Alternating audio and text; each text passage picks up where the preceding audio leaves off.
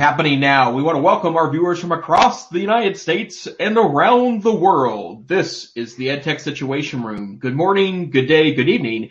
This is EdTech Situation Room episode number 177 for May 13th, 2020. My name is Jason Neiffer, and I am the Assistant Director and Curriculum Director of the Montana Digital Academy, the state virtual school located on the fabulous University of Montana campus in Missoula, Montana. And joining me tonight, as always, good evening, Dr. Fryer. How are you this evening? Good evening. I am fantastic, and I am ready for a good conversation. Man, how fortuitous it was that we started this 176 episodes ago plus, because This is the highlight of my week every week. Me too. So, and you always encourage me to stay up on the reading, and I'm excited to hear a bunch of the articles that you've got. So what are we going to do tonight? Are we going to talk about bears? I've got my, Grand Teton bear here. I got the bear pillow. That's only because our son has now moved in next door and we had to relocate a lot of stuff. So there's actually a bunch of junk that is slightly off camera in here. But anyway, what are we going to You lost a little bit of space over the weekend, so the Friars are a little more packed in than they were before. So we gained some labor, we moved some rocks into the patio last night, and nice.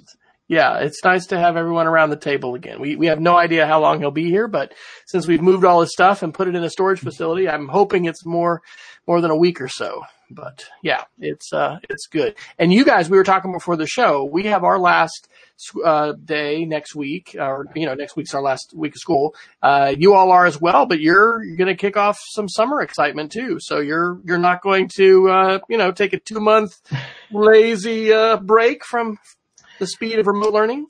No, sadly, and it's funny because before I took my current job at the Montana State Virtual School, I used to kind of get bored in the summertime, and in fact would take on a lot of extra projects and jobs because I'd get bored. And I will say it took a year or two, but I do miss the notion of a month or two at least off in the summertime to refresh and to reboot. But you are correct that the virtual schooling marches on, and we do anticipate serving an increased number of students this summer, due to both the pandemic and also our program always increases the number of students we serve in each semester as we grow more popular in the state.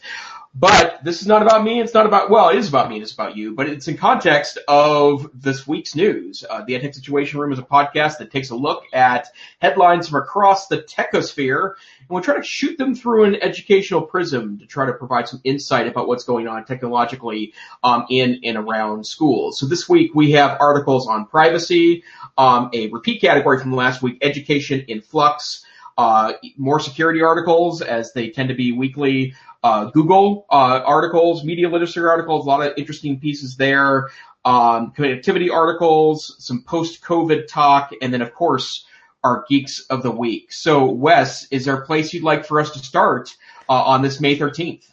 Absolutely. So let's start with an article about how college is apparently going to be transformed and never the same again because of our COVID-19 and coronavirus situation. So this, you put a headline or a category of education in flux. And so this is an article from the New York Mag Intelligencer on May 11th, and it's called The Coming Disruption to College. And I'll give a shout out to an app I'm sure I've mentioned before, but called Nuzzle, which is a fantastic app that basically crowdsources the people you follow on Facebook and Twitter. There's so many different places to get information. And hey, if like 15 people that you follow are saying this is a good article, wow, that's a way to oftentimes get some really good stuff. So anyway, that's how I found this article. And it is by a gentleman named James D. Walsh. And he is basically saying that, this maybe isn't surprising from an economic standpoint, the big are going to get bigger and the small are going to have trouble because the schools that have lots of brand cachet, Stanford, MIT, I guess Cal, I don't know, there's all these top, 10, 50 lists or whatever of colleges. what he's saying is, and I totally agree with this part of it, because the last 5 years I've listened to more college counselors, thanks to our school, than I ever had previously. And, the admission rates on the highly selective schools around the country are just crazy, right? They're only letting in they rejected 85% of candidates. They rejected 87% of candidates. And that is kind of a sort of badge of honor to say, yes, and we just had more kids than ever that we rejected. So it's really, really difficult to get into Northwestern or Harvard or whatever. And of course, it's challenging to pay for it too. But what he's basically projecting is that these top tier schools are partnering now with Apple, with Microsoft, with Amazon, with different, big tech firms and companies.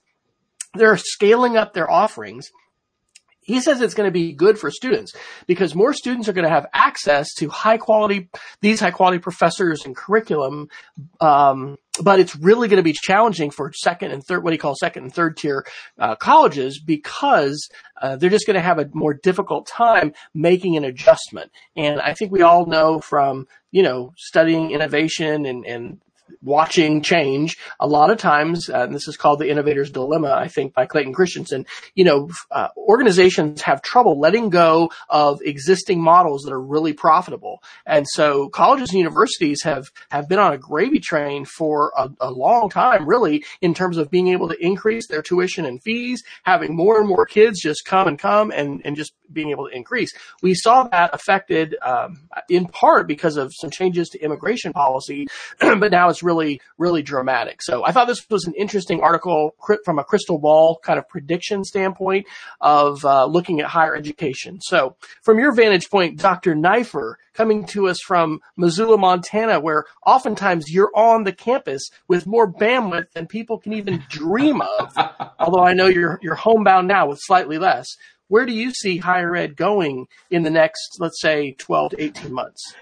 Well, I guess I would start off with the notion that, and I want to read this article in detail because I'm not entirely certain if I buy the notion that getting access to top tier colleges, if more students attend top tier colleges because they perceive they can cram more people in because it's an inexpensive distance learning model, if that makes much sense to me, because I think college is way more than content and it's way more than it's way more than access to top tier professors. I'm obviously a graduate of the University of Montana. University of Montana is a level 1 research institution, so it's a respected university. I also went to a small private school for my undergraduate work. I went to Carroll College, which is located in Helena, Montana. That's often times referred to as a well-regarded college, private liberal arts college in the West, and a debate powerhouse, by the way.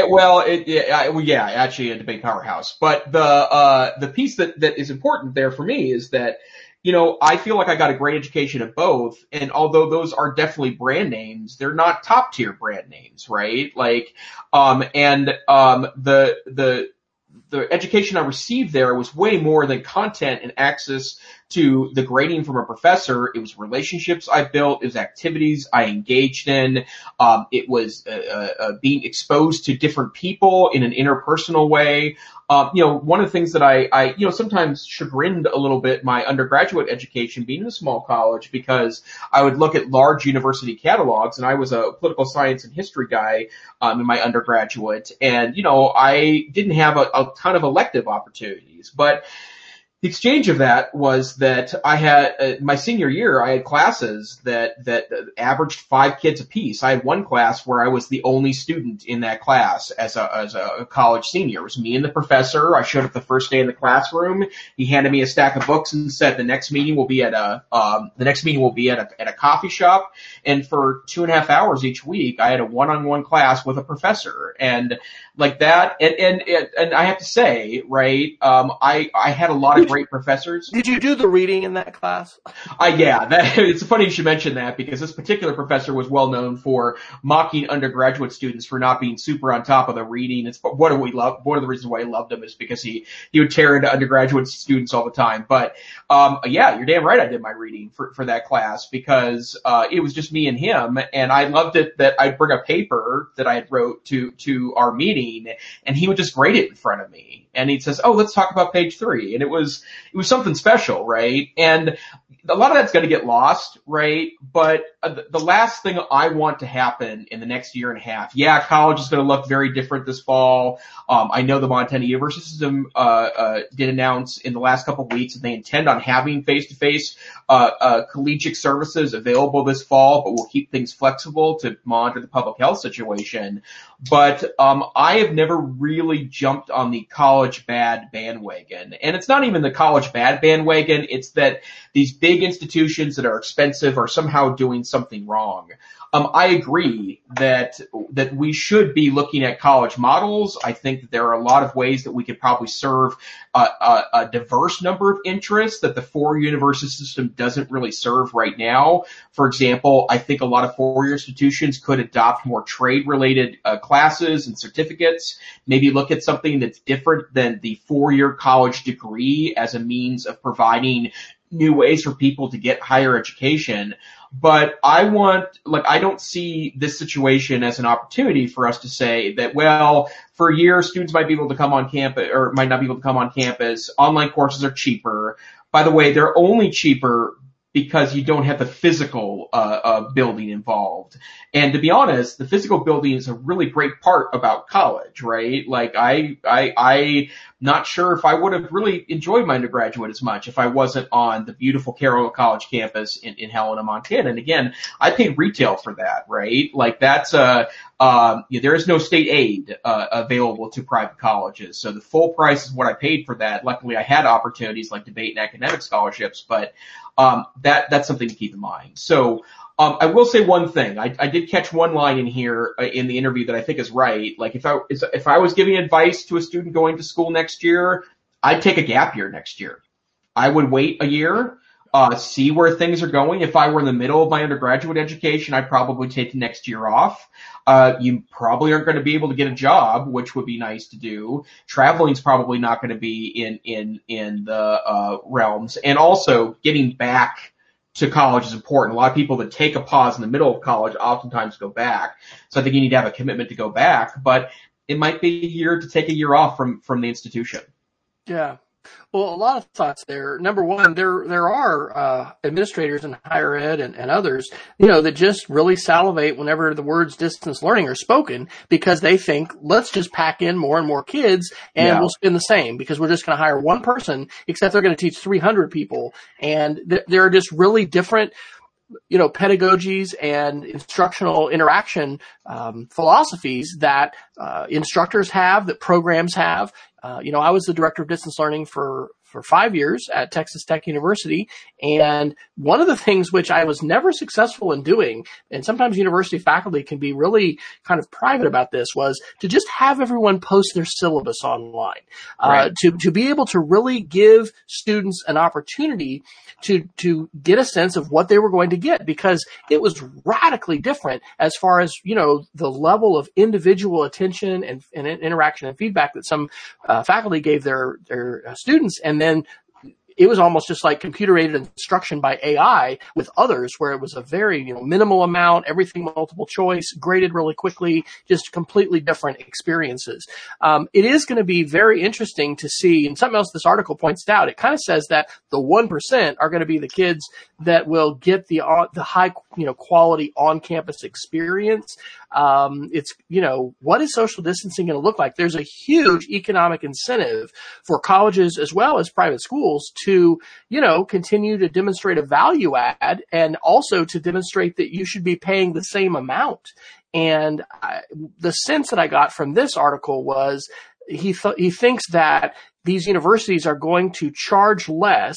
And so one of the things that's going to do is it's going to disrupt this, whatever you're going to call it, a gravy train, an out of control debt machine. I mean, we have just been on a very bad trajectory for, families and society as a whole with respect to college debt. Right. And so, his projection is that this is also going to upend in a very needed way the situation where people are paying exorbitant amounts for a face-to-face on-campus experience. Right.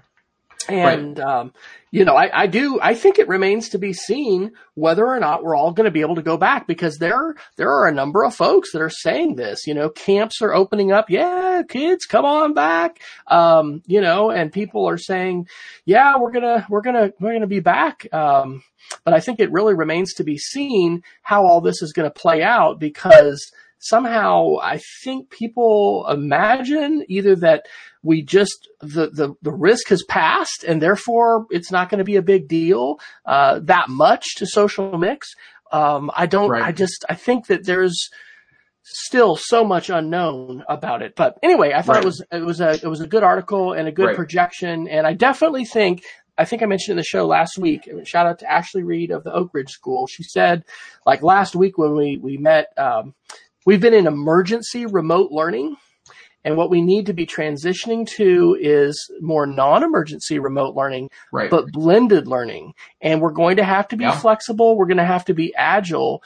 But we really need to consider, how we're going to continue the blend, and then how we're going to be able to flex and adapt. Because, hey, there's going to be, even if you are going back face to face, some kids are going to have to quarantine. Some teachers are. Some people are going to get sick. Stuff's going to happen. So in a way, I think we're almost in kind of an easier situation now with all remote learning, speaking of our school, because everybody's in that mode. We're looking at a mix, and I have tried fairly unsuccessfully to teach live face-to-face students at the same time I was live streaming and trying to provide an instructional experience for students at a distance. And man, I got to tell you, it is just impossible to attend well, in my experience, when you're one person to the remote distant students. You just can't, your brain, it's too much. And so anyway, it's going to be very interesting. It's also going to be very taxing, I think, to a lot of school networks. I think we've got some digital divide articles to talk about tonight. Yeah. The way in which this pandemic is highlighting the digital divide. And as we have a more blended experience where some teachers and students have gone back to schools and others have to remain remote, I would wager most K-12 schools would not really be able to handle bandwidth-wise every single teacher simultaneously streaming their class, up to the cloud. That's just going to be way more upstream bandwidth than anybody ever thought you were going to need. Right. So anyway, good article, and would love to hear other people's thoughts about that.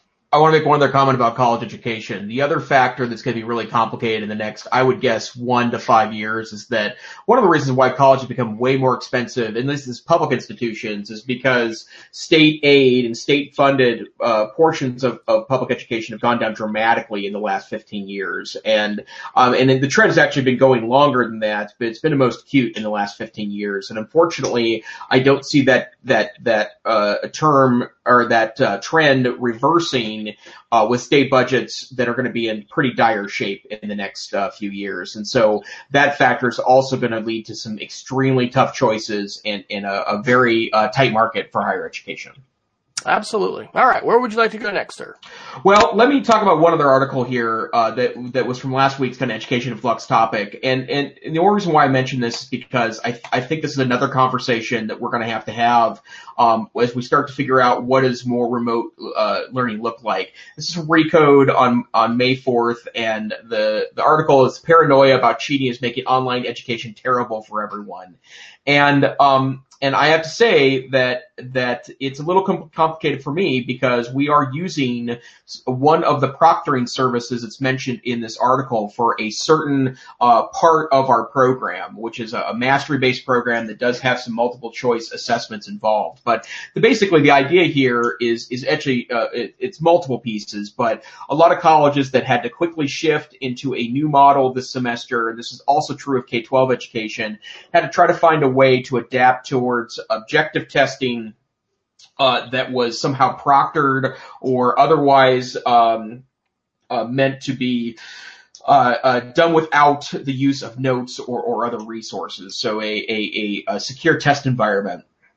This was also true of a lot of other formal testing systems for people that were like testing for credit. I've read a couple of references to colleges and high schools that had test for credit systems. Also complicated things when they weren't able to have face-to-face proctoring anymore. And this is another discussion we're going to have. I, for one, do not diminish the value of objective assessments for a lot of assessment of learning, right? I think the mistake we make is that when we talk about how better learning is higher up on Bloom's taxonomy, for example, forget that taxonomy is a taxonomy for a reason. It's not that you skip to the top and that's the way it is. It's that you build progressively to the top until you can get to the highest order level thinking that you can, which means you know the knowledge level first, the recall level first, and then you start heading up the ladder. And this is another discussion that I feel like that there's been, this is particularly bad on Twitter, and the limit of 200 something odd characters per tweet mean that we say things that it's hard to discuss in that environment, right, and have any sort of meaningful discussion. But a lot of programs have adopted virtual proctoring systems. They refer to it as surveillance systems, and I think you could define them that way in a especially a discussion where you're trying to color the rhetoric a bit to make it darker and more sinister. But these are the other discussions that we're going to have, and I would imagine a lot of schools and departments and individual teachers are going to have to talk about what does assessment look like. By the way, when you get rid of objective assessment, or when you cast it away as being not as meaningful, the more non-objective assessment you have, the more teacher times it takes to be able to assess that meaningfully. That also means that you can't cram more kids in that environment if you're trying to, increase the value of a teacher by saying they can teach more students. Well, if objective assessment is not available, that's going to have to mean more time one-on-one with assessment. So there's probably a lot deeper of a discussion there, but I know articles like that have appeared across the media in the past 6 weeks or so. And actually, there's a good segue to the previous article about, the future of college and what's going to happen, because it probably comes as no surprise to anyone listening to this. It is incredibly time consuming to create good assessments. And that's one of the reasons, schools who have already adopted a comprehensive standardized, student information system and learning management system, which is compatible with, textbooks, and there's stuff that can plug in, and you're not just having to make your homegrown assessments. I mean, again, we've been in emergency remote learning. So in a lot of cases, a lot of teachers are having to create this stuff on their own.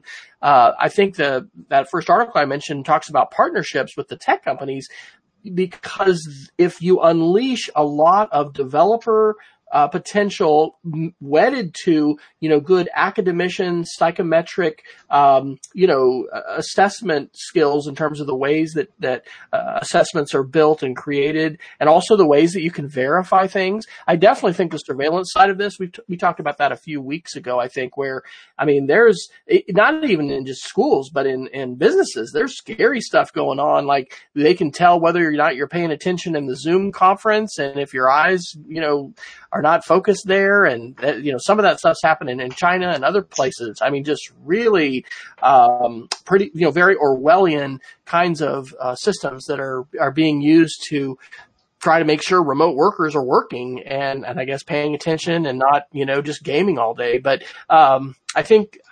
these issues, I think that all of this is just being accelerated so much faster than anybody would have ever predicted. And I think that as teachers, one of the things we need to be, asking for and hopefully getting from our institutions, high quality curriculum that allows us to be able to, not have to reinvent the wheel, creating assessments and delivering materials. But ultimately what I think in terms of a high quality education is the ability to differentiate and to meet individual student needs. Right. There's a lot of talk, years past about MOOCs, massive online open courses. And those can be great in some contexts, but, the completion rate is pretty low for those kind of things.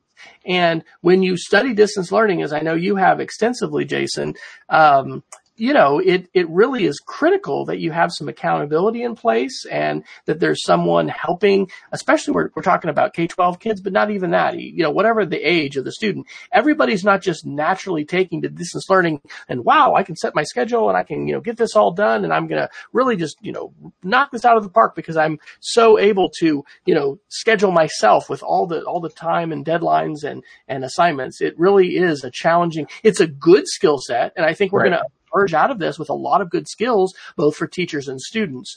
But I think that, we've got to be rethinking assessment, and that is a really big conversation. In fact, it's really hard to do when you're in a, quote, normal environment, like in a university. You might have a semester or a year to put a course together and put it online versus saying, hey, guys, we're jumping off the 10-meter board today and, start, doing all your stuff and a lot more accommodation level, use of technology is happening there.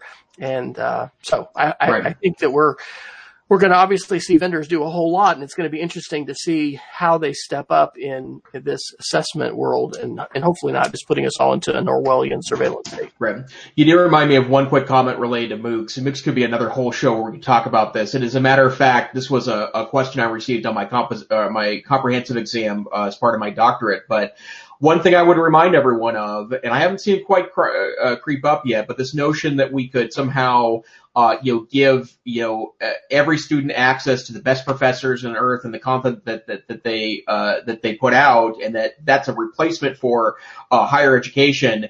Definitely go back and research the results of MOOCs, right? Because they were supposed to basically eliminate college for the vast majority of people because it was a way to get access to education without the expense of a professor. And you're right, the dismal passage rates there.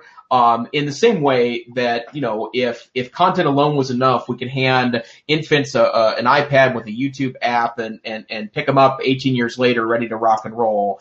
Education's more human interactive than that. And I will also say, broadly from a distance education standpoint, from our experience at the Digital Academy, when the education is more interpersonal, when the teacher and student are connected, when students are connected to one another, when there is a community of practice working together for education, our outcomes increase in their effectiveness dramatically, right? But when it's a student on their own, or they're trying to navigate something by themselves, or if they have no interest in engaging in that environment, then outcomes diminish in their effectiveness. So I don't want to rant about that all night.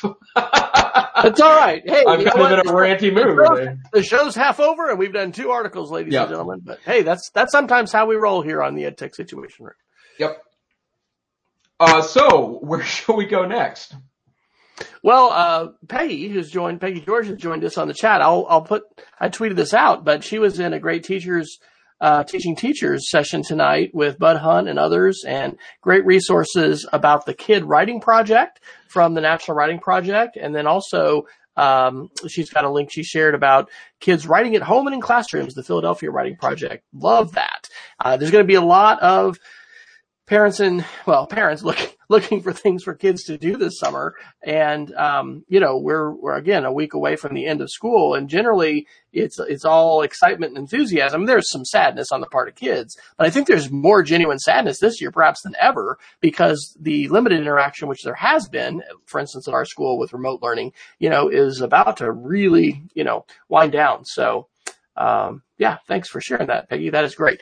Why don't we, I want to do another digital divide article. We'll kind of take that theme, and you'd put a category down here under, connectivity. Oh, and I didn't get the link. So, this is an article entitled "The Differences Between the Haves and the Have-Nots. Hispanic Students Disproportionately Lack Internet Access." And this is from the Denver Post on April the 27th, and I'll get the link in here.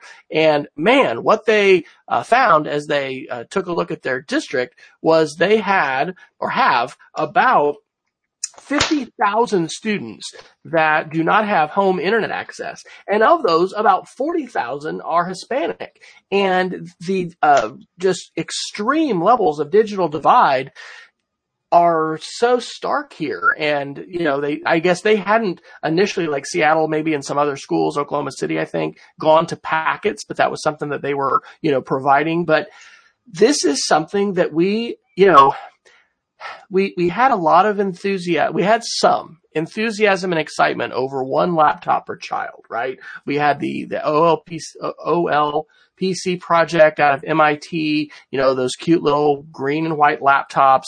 And, back in the early 2000s, we had the Maine Learning Technology Initiative. We've had, some really substantial things happen in pockets with one-to-one. But boy, do I ever sense now the imperative that we have not only for devices, but also for connectivity. But it goes beyond that too, right? Because if you're a single parent family, and mom or dad is having to, work all day long or work a couple jobs, I mean, the luxury of being able to work at home now, have a paycheck coming in, and then being able to offer some level of assistance to your kids, boy, that is absolutely not the norm in a heck of a lot of homes today. And so this Denver Post article really highlights that. And I don't know where it makes me want to check and see what we're doing here in Oklahoma, because people are talking about public television, and there was, I don't know. Even our largest school district, Oklahoma City, I think their main central office has done a lot of the provision of packets and materials, and it's just dramatically, it'll be interesting to see how do we gauge what's happening in terms of instruction in the fall and what students are actually being able to receive or participate in.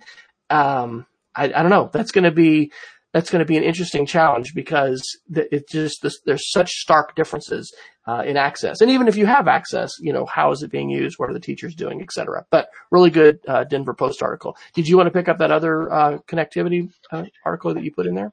Yeah, I've been involved in 4 discussions in the last 7 days since we last talked about connectivity, particularly in rural areas. And be clear, it's not a universal problem, right?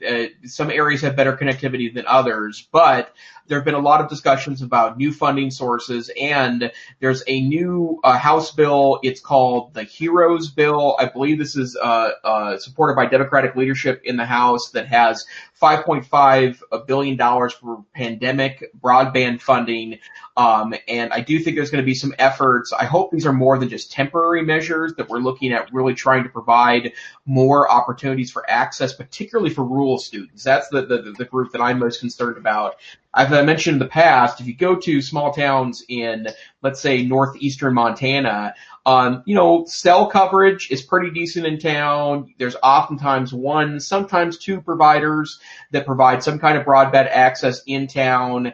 That ends a mile out of town, and then you go a mile off that road, which is where a lot of people have their homes, their farms, their ranches, and then cell coverage tends to be pretty sparse in those areas too. And a lot of those folks have no access to broadband internet access, and that is a real problem, I think. And so there is a discussion going on my very long list of things I'd love to talk about from a policy standpoint after the pandemic is over with, is we got to get more people access to broadband internet. And yes, it's about education, but there's just so much in 2020 that you can't do if you don't have access to internet.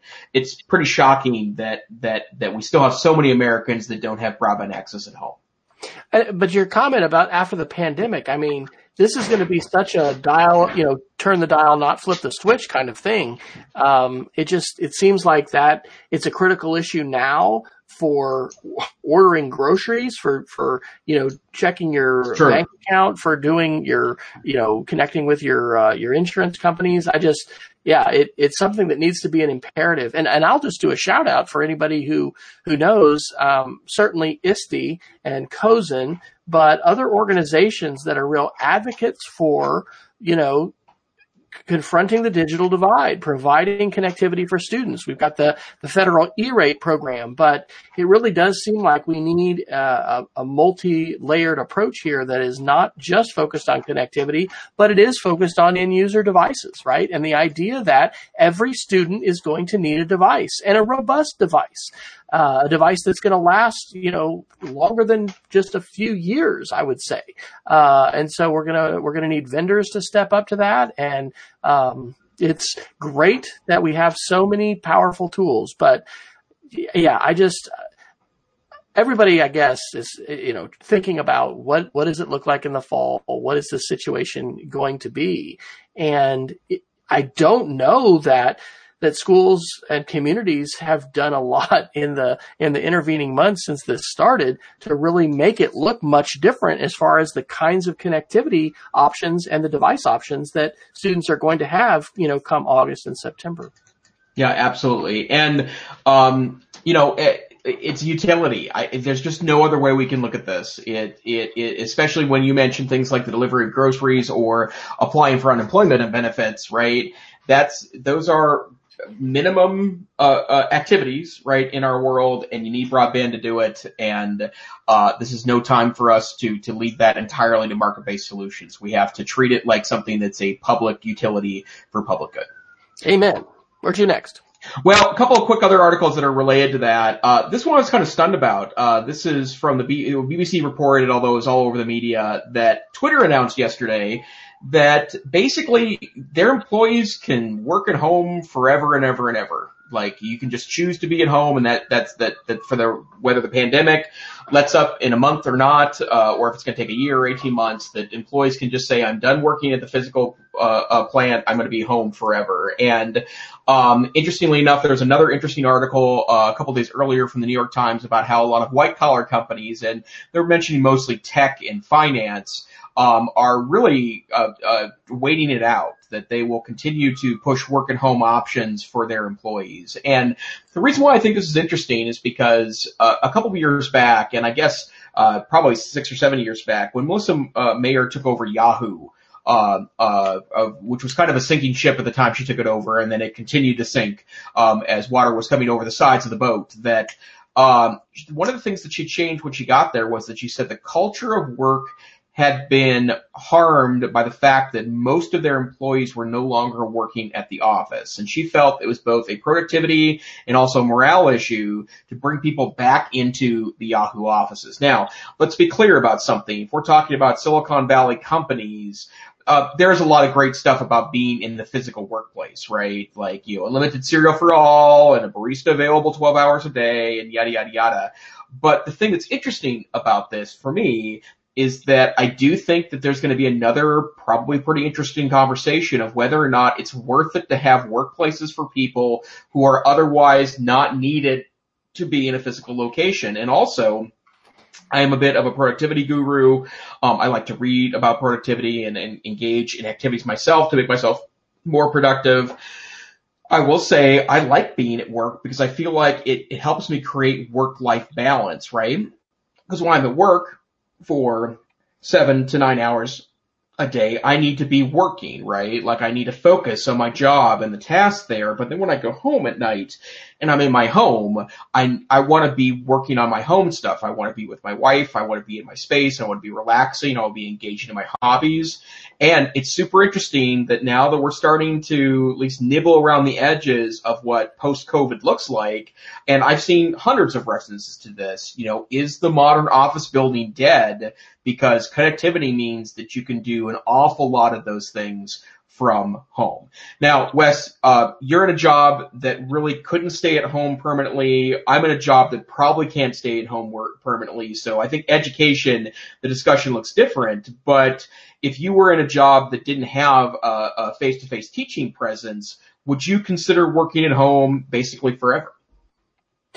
Yes, we are really, really enjoying many aspects of remote learning. It is just a huge blessing. I mean, here, our son has graduated from college. We went up to Colorado and got him this last weekend. and drove back. It was, by the way, weird to be in different states. Colorado is much more strict than Oklahoma, and I think even Kansas in terms of their lockdown and restrictions and things. But anyway, it's just wonderful to be able to have lunch together and just to be living life together. It's really kind of surreal. This is a very challenging time. We're in I guess a small percentage, relatively speaking, across the globe of folks, like I said, who are getting a salary and who are able to, have basically a very comfortable existence. And what it has allowed us to do is really kind of just reflect on the things that we were doing before the lockdown and the ways that we were running around and the other kinds of stresses and activities that we had. And not to say that we don't have stresses. I mean, we do. There's anxiety, I think, every day, and just the unknown, and there's a whole lot of layers to it. But it's really provided a great opportunity for us to think about the life that we want to lead. And, it is exciting to think that there are opportunities like this that are going to require a pandemic in order to be able to, do a lot of work from home and really do some high quality interactions. I think in the last week or so, I've been doing less coaching and one-on-ones. And I think there's just a lot of fatigue that set in with our teachers as well as with students.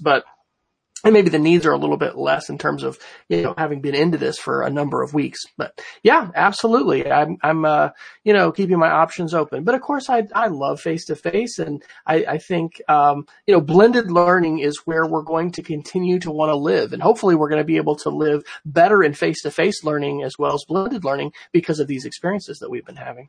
Right. Well, and I would note one thing, as an example of, and I like working at home. I like working at work too. A little secret, I like working as part of it, right? But the one thing that, and I'm surprised at being able to say this in light of my situation.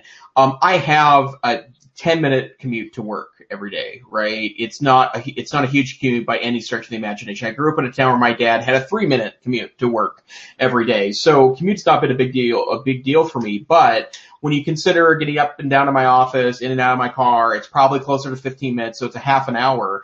I tell you, I try to not waste that half an hour that I've gotten back in my life. It's 15 minutes more sleep in the morning. It's 15 minutes of chores at night.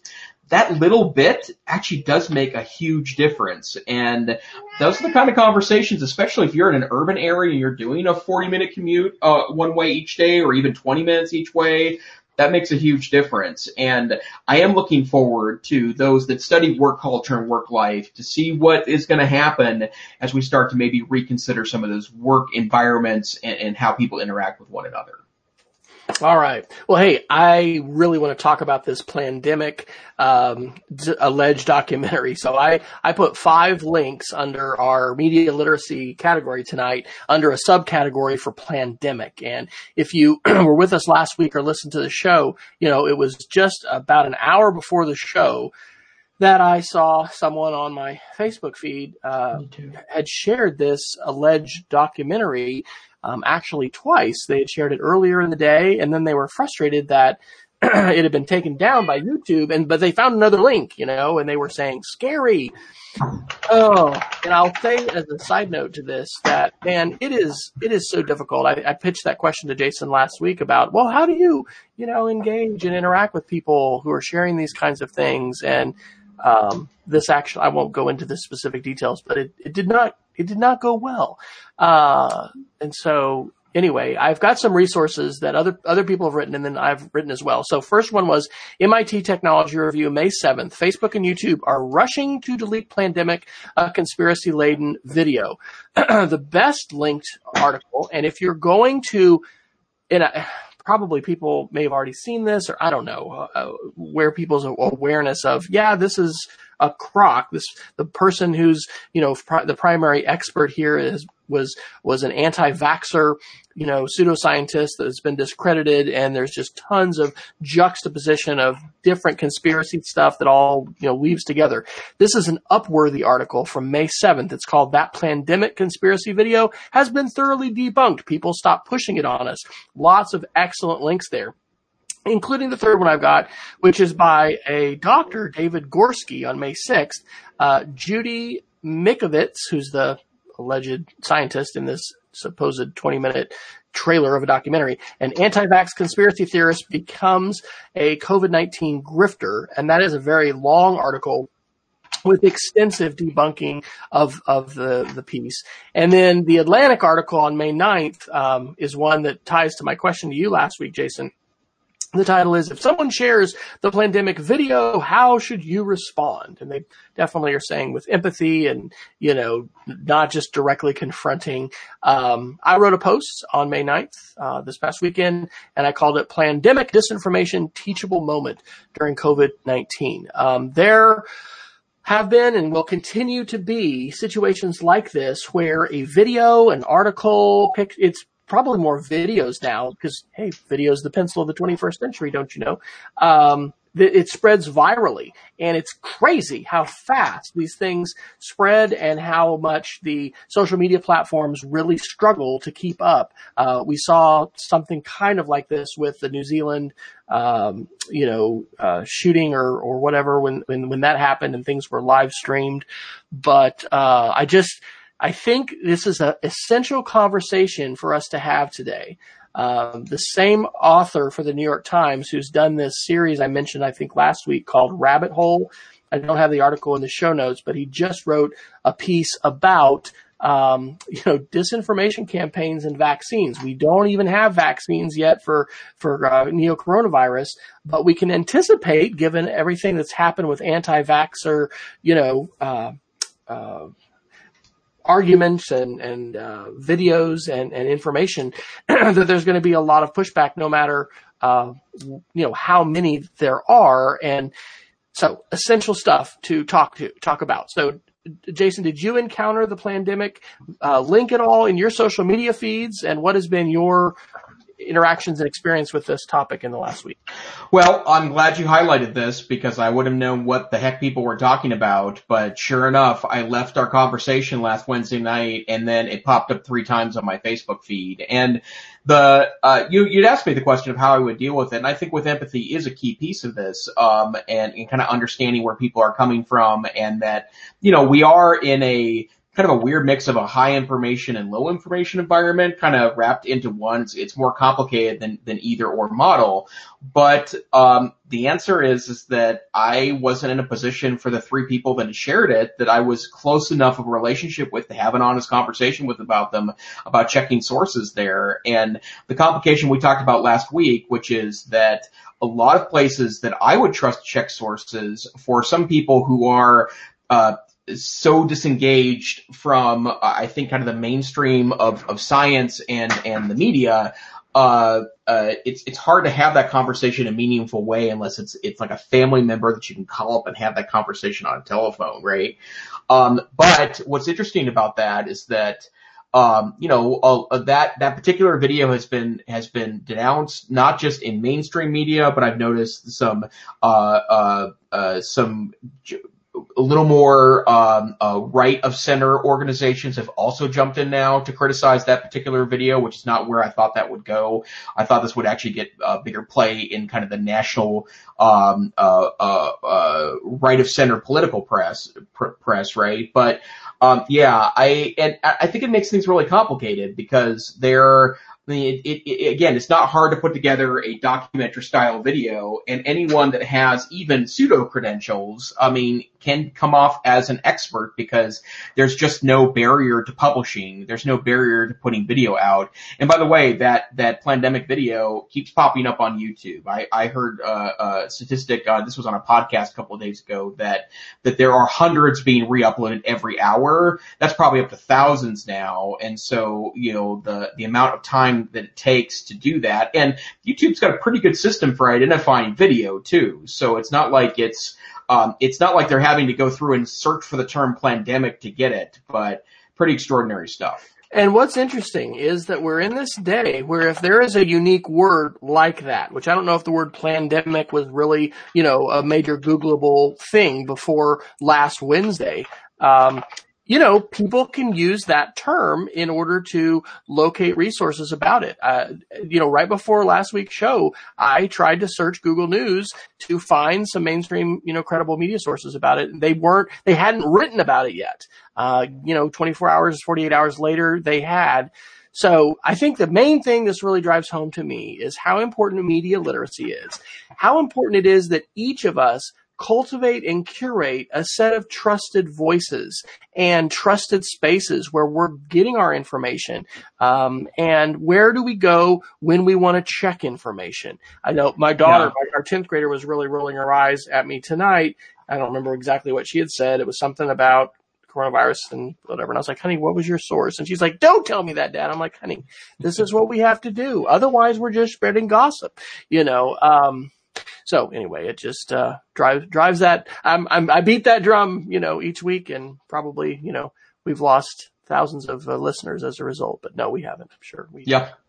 All right. Well, we've got about 10 more minutes to the top of the hour. What else would you like to do before we run out of time? Let's see, going back up here to, a couple of security related items. Rico reported on May 11th that Thunderbolt, which is a popular standard for passing, high density data, and the most, common Thunderbolt application is in what's a docking application. So in other words, you have a laptop with a Thunderbolt port on it, you have a Thunderbolt cable that plugs into a docking station so you can turn your laptop into a desktop.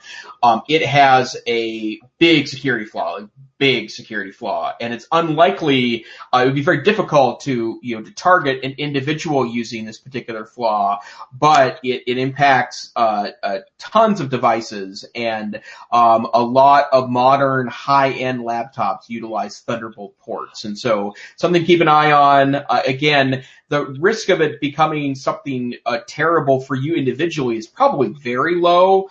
But there's a lot of Thunderbolt devices out there, and it's not like pushing a software update. You have to push a firmware update, right? So the software on your hardware, and so that's going to be a challenge, I think, to meet the security risk of Thunderbolt, the Thunderbolt flaw.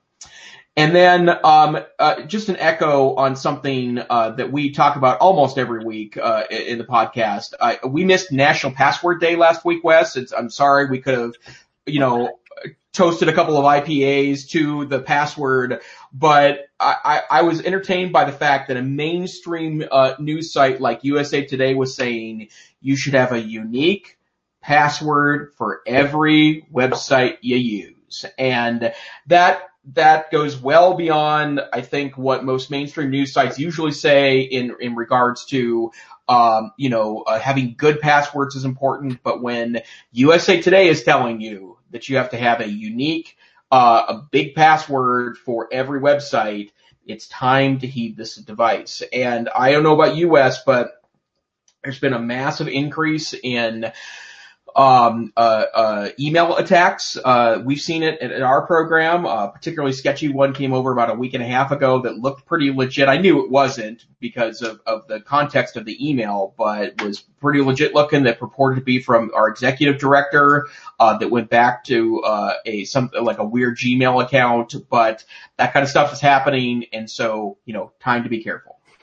Yeah, I was a tech director the last 4 years, and I'm recovering this year. And the number of phishing attacks, the number of actual situations with, faculty and staff who in some cases made good decisions, in some cases did not.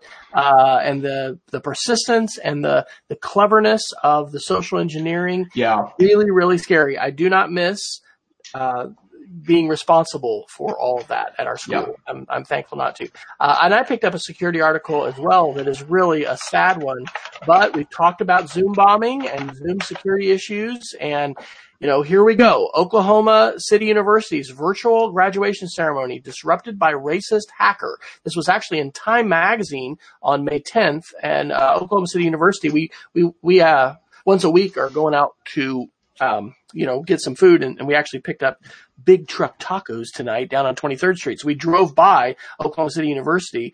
They were apparently using Zoom, and somehow or other, an individual got on there and, displayed some graffiti using the N-word, and racist, and just, said some terrible things and was very hurtful. And this was at the culminating event for these seniors who, weren't able to have a face-to-face graduation and had to have a virtual graduation. So, security is a serious thing, and obviously the folks there had tried to do what they could, but wow, I thought that was just about as bad as it could get, probably, for a virtual. I mean, even worse than your live stream goes down or something. I mean, just really bad. And so the article that you just mentioned in terms of passwords, applies as well as multi-factor. But some of these kinds of things really are platform issues with what we're seeing with Zoom bombing and the ways that these programs are on the dark web that are helping people being able to hijack events. And I don't know, it would be interesting if anybody wants to follow up or could, did they have a password on this conference? When you're in a Zoom call now, you can lock the conference. I mean, surely for a virtual graduation, they're live streaming it out to Facebook and YouTube Live. So there's really no reason at all not to have a locked conference, which would prevent anybody from, being able to join your conference. And so anyway, because that is local, I don't know, maybe I'll be able to find out a little more information about it. But we got to be careful out there, folks. And these tools that are available, I mean, if you're not using a password right now on whatever conferencing system you have, right now we're using Google Hangout Meets as our primary tool at our middle school and for our high school. You have to have an email account with our school, with our domain, in order to join. Otherwise, there's a pop-up that says, do you want to let so-and-so join? I have not read any articles at all about, Hangout Meets being subject to these kinds of bad hacks. And so passwords are important. The security tools that Zoom we've talked about has added are important. Once you have your call going, we're using Zoom on Friday mornings for our men's group. And I'm sitting here going, I think I need to lock the room, right? It's a little button you click. Once you're there and everybody's connected, lock the room, and then folks can't jump in. And I think you're at greater danger perhaps when you use a persistent link that stays the same, because here's the thing. Anytime someone's account gets hacked, if they have that email that has that join link, like that's probably something we need to think about as a security best practice for video conferencing, is going to be a periodic refresh. It's very convenient to say, here's the link, guys, you're going to use this every week. But because of hacks, because of compromised accounts, just like we've talked about needing to, at least on an annual basis, wipe your phone, erase your laptop, get your data completely cleared off and reinstall it. I think the same thing may be true for video conferences. If you're using persistent links, you need to update those periodically. Yeah. By the way, best advice that you may have received on this podcast is from Wes, that if you're just broadcasting something, right, if you just want people to watch and not interact directly, send it over a live stream on YouTube or Facebook or one of hundreds of other examples. Use StreamYard, right? StreamYard, exactly. That's what we're doing right here. That's important. And I've seen a lot of people treat Zoom like it was a broadcast platform. And don't get me wrong, for small meetings or small broadcasts, that makes a lot of sense. But if you don't need people to participate, then don't, right? Like, just utilize a more nuanced system where you're broadcasting that information out, as opposed to, having people who really just consuming the information have access to the medium that way. And to Peggy's point in the chat, no, the password is not a challenge because you don't need to give a password. Like, that's the whole thing about a broadcast. Grandparents that were attending graduation aren't getting to talk, say hi. They could chat in and say something in a text chat. But this is an important thing about understanding the platform. And so what Jason's saying is absolutely right. You need to be using a broadcast platform rather than an interactive platform. Zoom and GoToMeeting and Hangout Meets and these tools are fantastic for interacting, and we really should be leveraging the interactive potential of these when we're teaching. But when we're doing an event like a broadcast, then you need to be using broadcast tools. So it's great to have a chat room, and it's great to have that kind of a feedback. But in all cases, we need to consider what is the appropriate tool for the context. Any Absolutely. other articles you'd like to pick up before we No, I think I'm good for this week. I will say though that next week we should kind of jump back into privacy questions, because I do think there is an increased and ongoing and very nuanced discussion about exchanging your privacy for public health good, and I think that that's going to make other privacy discussions more complicated. So that's something we can look forward to next week.